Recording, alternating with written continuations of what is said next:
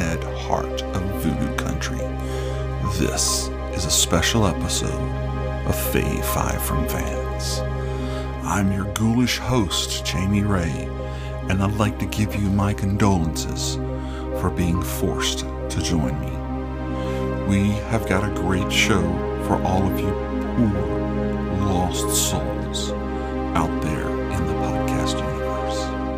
Today, I present to you a story from the horror maestro Edgar Allan Poe. Originally published on December 20th, 1845, it is an example of a tale of both horror and suspense, as well as to a certain degree a hoax, as it was published without claiming to be fiction, and many at the time of publication took it to be a factual account.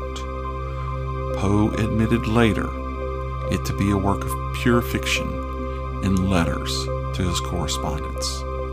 It has always been a favorite of mine, and now I share it with you poor, wretched fiends.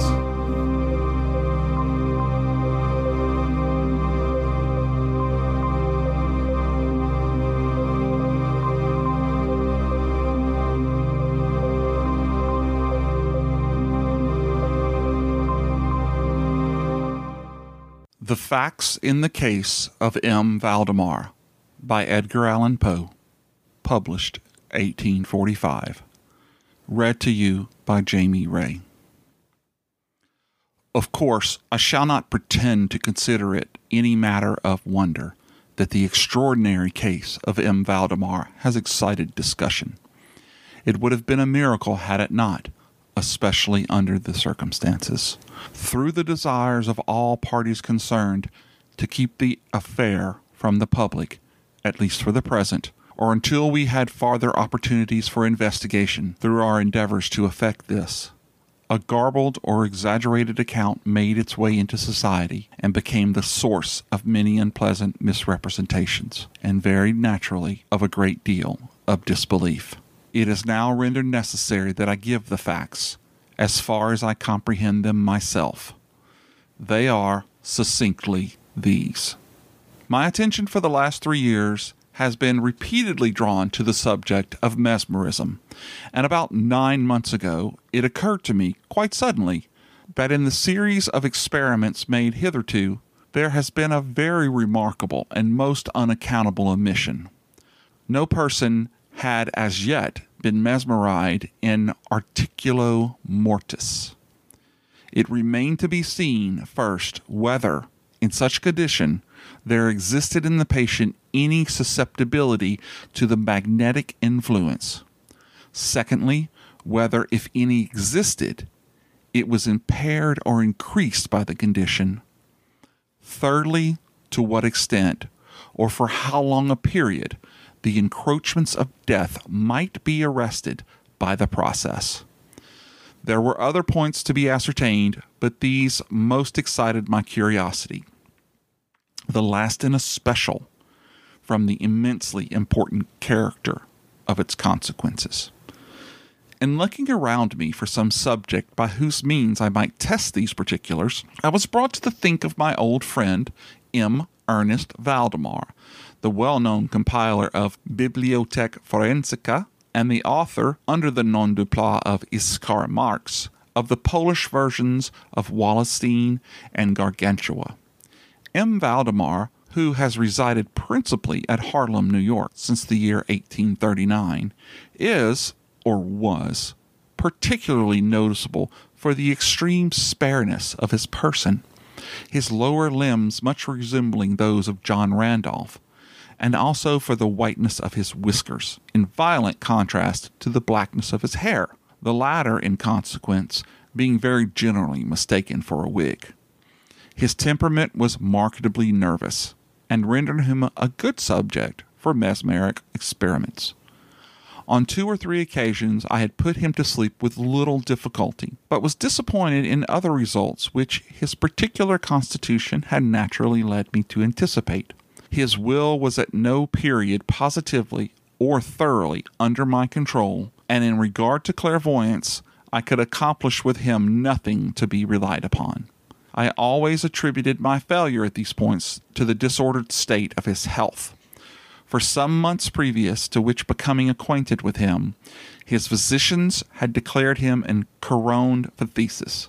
It was his custom indeed to speak calmly of his approaching dissolution, as a matter neither to be avoided nor regretted.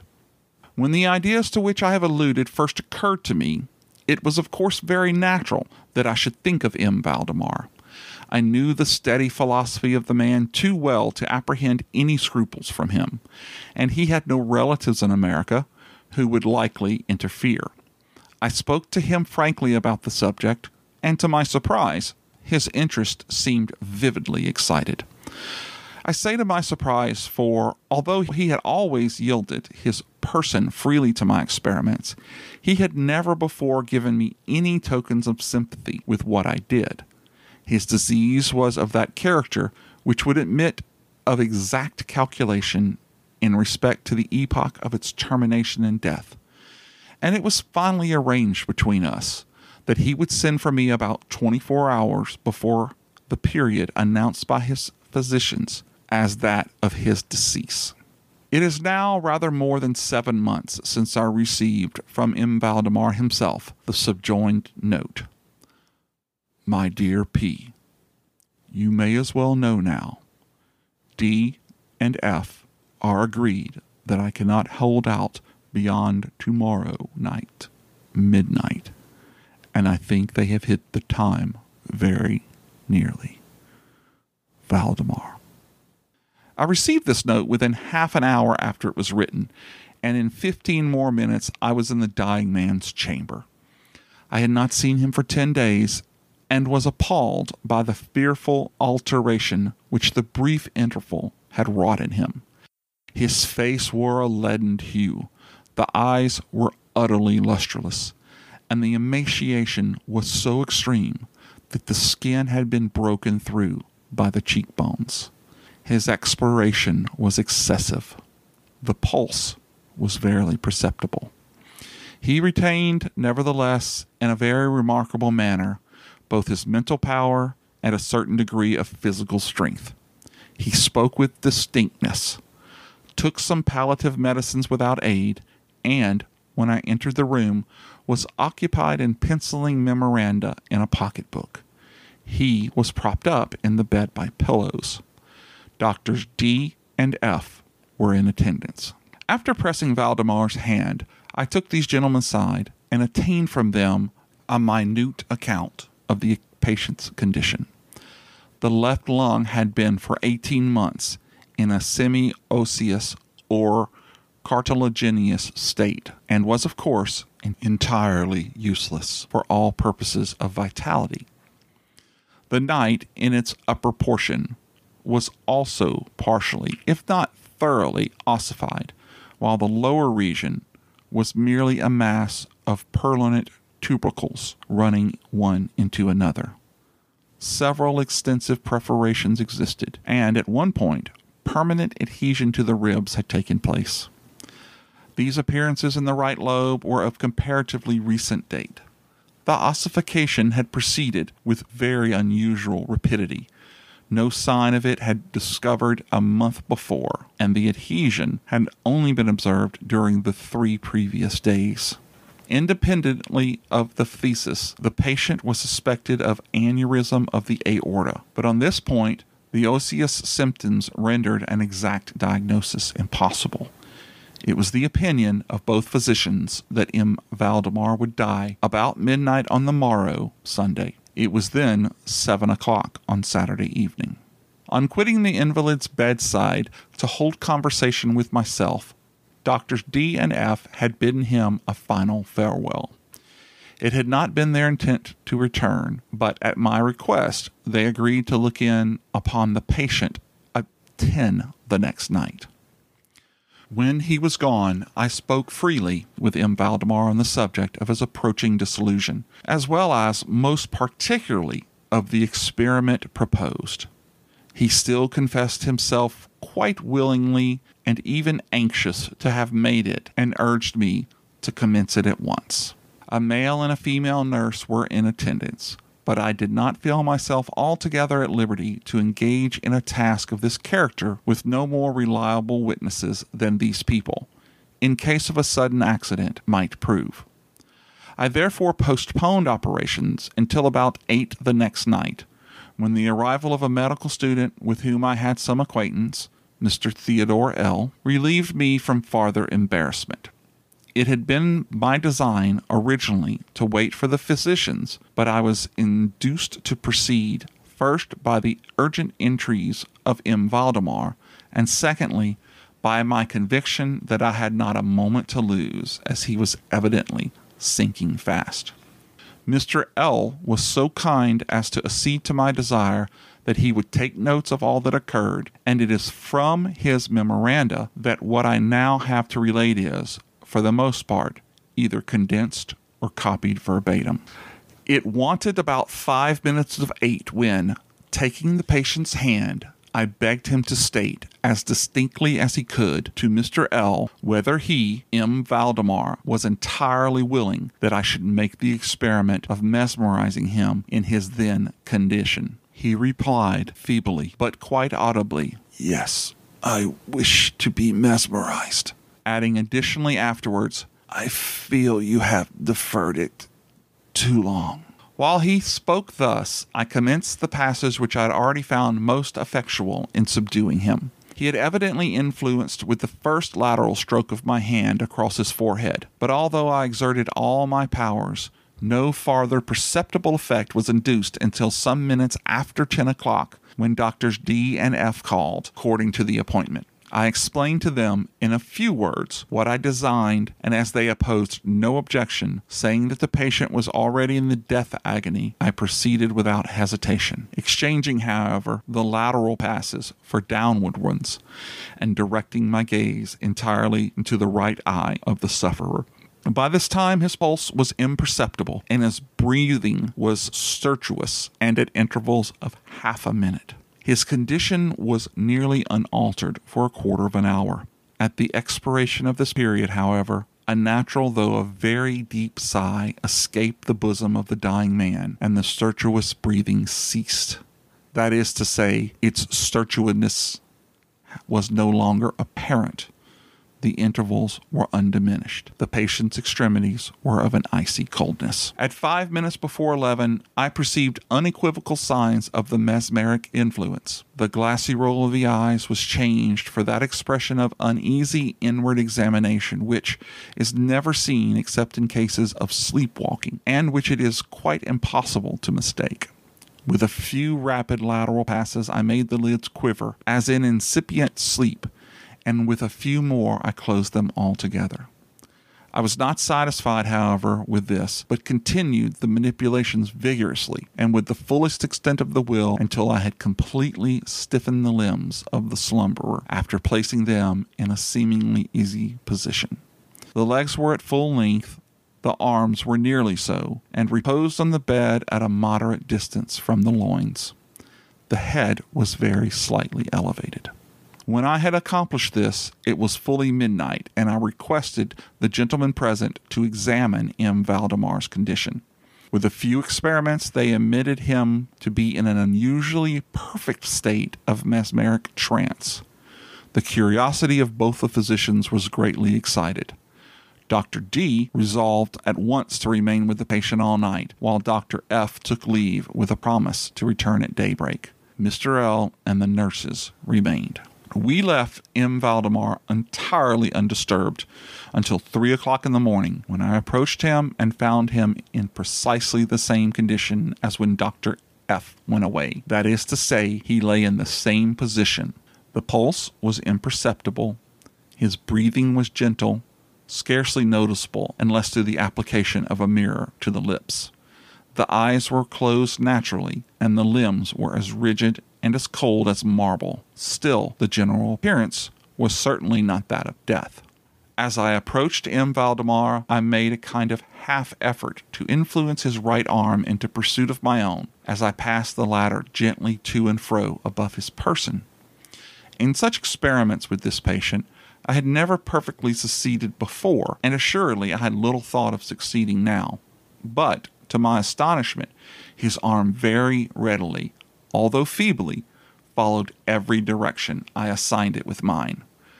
I determined to hazard a few words of conversation. "M. Valdemar," I said, "are you asleep?" He made no answer, but I perceived a tremor upon the lips, and was thus induced to repeat the question again and again. At its third repetition, his whole frame was agitated by a very slight quivering, a shivering. The eyelids unclosed themselves so far as to display a white line of a ball. The lips moved sluggishly, and from between them, in a barely audible whisper, issued the words, "Yes, asleep now. Do not wake me. Let me die so." I here felt the limbs and found them as rigid as ever. The right arm, as before, obeyed the direction of my hand. I questioned the sleep-waker again. "Do you feel pain in the breast, M. Valdemar?" The answer now was immediate, but even less audible than before. "No pain. I am dying." I did not think it advisable to disturb him farther just then, and nothing more was said or done until the arrival of Dr. F., who came a little before sunrise and expressed unbounded amazement at finding the patient still alive. After feeling the pulse and applying a mirror to the lips, he requested me to speak to the sleep-waker again. I did so, saying, "M. Valdemar, do you still sleep?" As before, some minutes elapsed ere a reply was made, and during the interval, the dying man seemed to be collecting his energies to speak. At my fourth repetition of the question, he said very faintly, almost inaudibly, "Yes, still asleep, dying." It was now the opinion, or rather the wish, of the physicians that M. Valdemar shall be suffered to remain undisturbed in his present apparently tranquil condition until death should supervene, and this, it was generally agreed, must now take place within a few minutes. I concluded, however, to speak to him once more, and merely repeated my previous question. While I spoke, there came a marked change upon the countenance of the sleep-waker. The eyes rolled themselves slowly open, the pupils disappearing upwardly. The skin generally assumed a cadaverous hue, resembling not so much parchment as white paper, and the circular hectic spots which, hitherto, had been strongly defined in the centers of each cheek went out at once. I use this expression because the suddenness of their departure put me in mind of nothing so much as the extinguishment of a candle by a puff of breath. The upper lip, at the same time, writhed slightly away from the teeth, which it had previously completely covered, while the lower jaw fell with an audible jerk, leaving the mouth widely extended and disclosing in full view the swollen and blackened tongue. I presume that no member of the party then present had been unaccustomed to deathbed horrors, but so hideous beyond conception was the appearance of M. Valdemar at this moment, that there was a general shrinking back from the region of the bed. I now feel that I have reached a point of this narrative at which every reader will be startled into positive disbelief. It is my business, however, simply to proceed.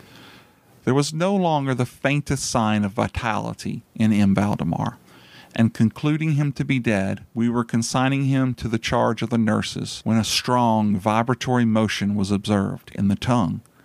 This continued for perhaps a minute. At the expiration of this period, there issued from the distended and motionless jaws a voice, such as it would be madness in me to attempt describing. There are indeed 2 or 3 epithets which might be considered as applicable to it in part. I might say, for example, that the sound was harsh and broken and hollow, but the hideous whole is indescribable, for the simple reason that no similar sound has ever jarred upon the ear of humanity.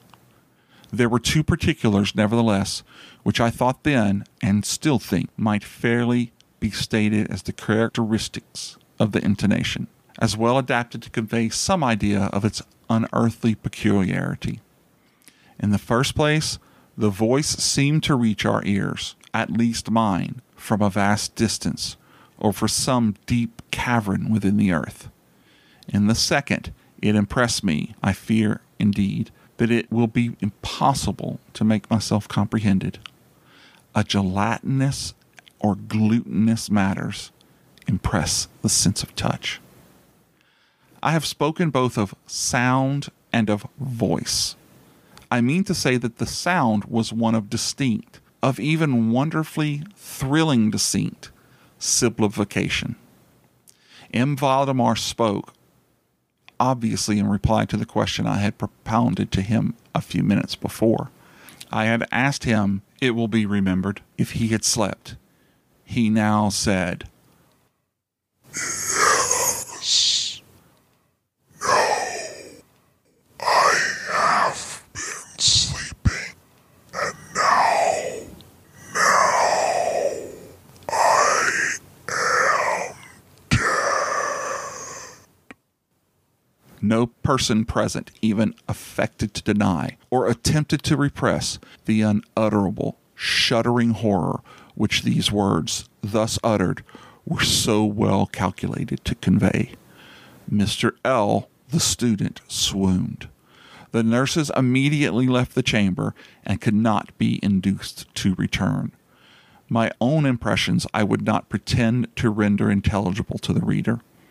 For nearly an hour we busied ourselves, silently, without the utterance of a word, in endeavors to revive Mr. L. When he came to himself, we addressed ourselves again to the investigation of M. Valdemar's condition.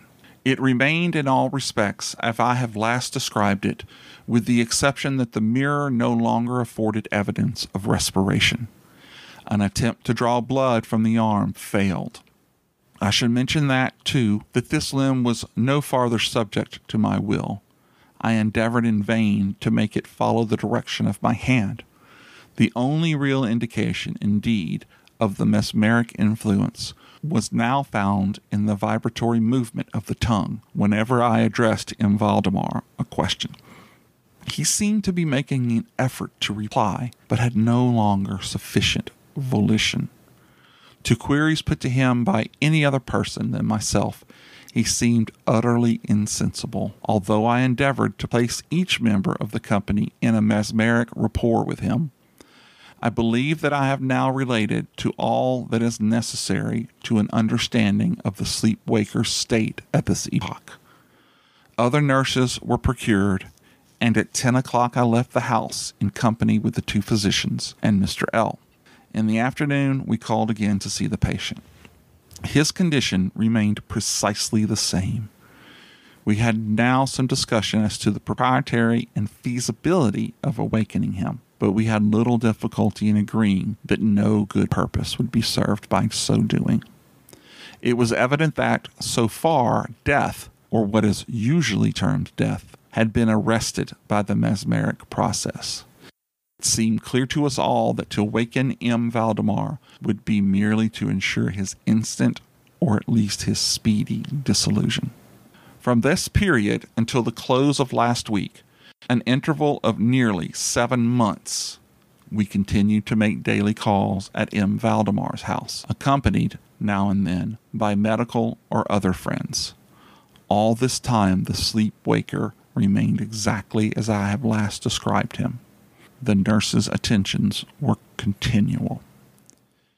It was on Friday last that we finally resolved to make the experiment of awakening, or attempting to awaken him, and it is the, perhaps, unfortunate result of the later experiment which has now given rise to much discussion in private circles, to so much, for what I cannot help thinking, unwarranted popular feeling. For the purpose of relieving M. Valdemar from the mesmeric trance, I made use of the customary passes. These, for a time, were unsuccessful. The first indication of revival was awarded by a partial descent of the iris. It was observed as especially remarkable that this lowering of the pupil was accompanied by the profuse outflowing of a yellowish ichor from beneath the lids of a pungent and highly offensive odor. It was now suggested that I should attempt to influence the patient's arm, as heretofore. I made the attempt and failed. Dr. F. then intimated a desire to have me put a question. I did so as follows. M. Valdemar, can you explain to us what are your feelings or wishes now? There was an instant return of the hectic circles of the cheeks. The tongue quivered, or rather rolled violently in the mouth, although the jaws and lip remained rigid as before. And at length the same hideous voice, which I have already described, broke forth. For God's sake, quick, put me to sleep, or quick, waken me, quick, I say to you that I am dead. I was thoroughly unnerved, and in an instant remained undecidable at what to do. At first I made an endeavor to recompose the patient, but failing in that thorough abeyance of the will, I retraced my steps and as earnestly struggled to awaken him. In this attempt I soon saw that I should be most successful, or at least I soon fancied that my success would be complete, and I am sure that all in the room were prepared to see the patient awaken.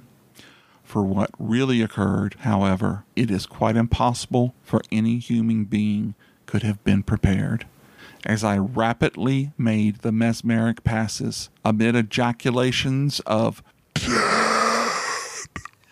Dead, absolutely bursting from the tongue and not from the lips of the sufferer, his whole frame at once, within the space of a single minute or even less, shrunk, crumbled, absolutely rotted away beneath my hands.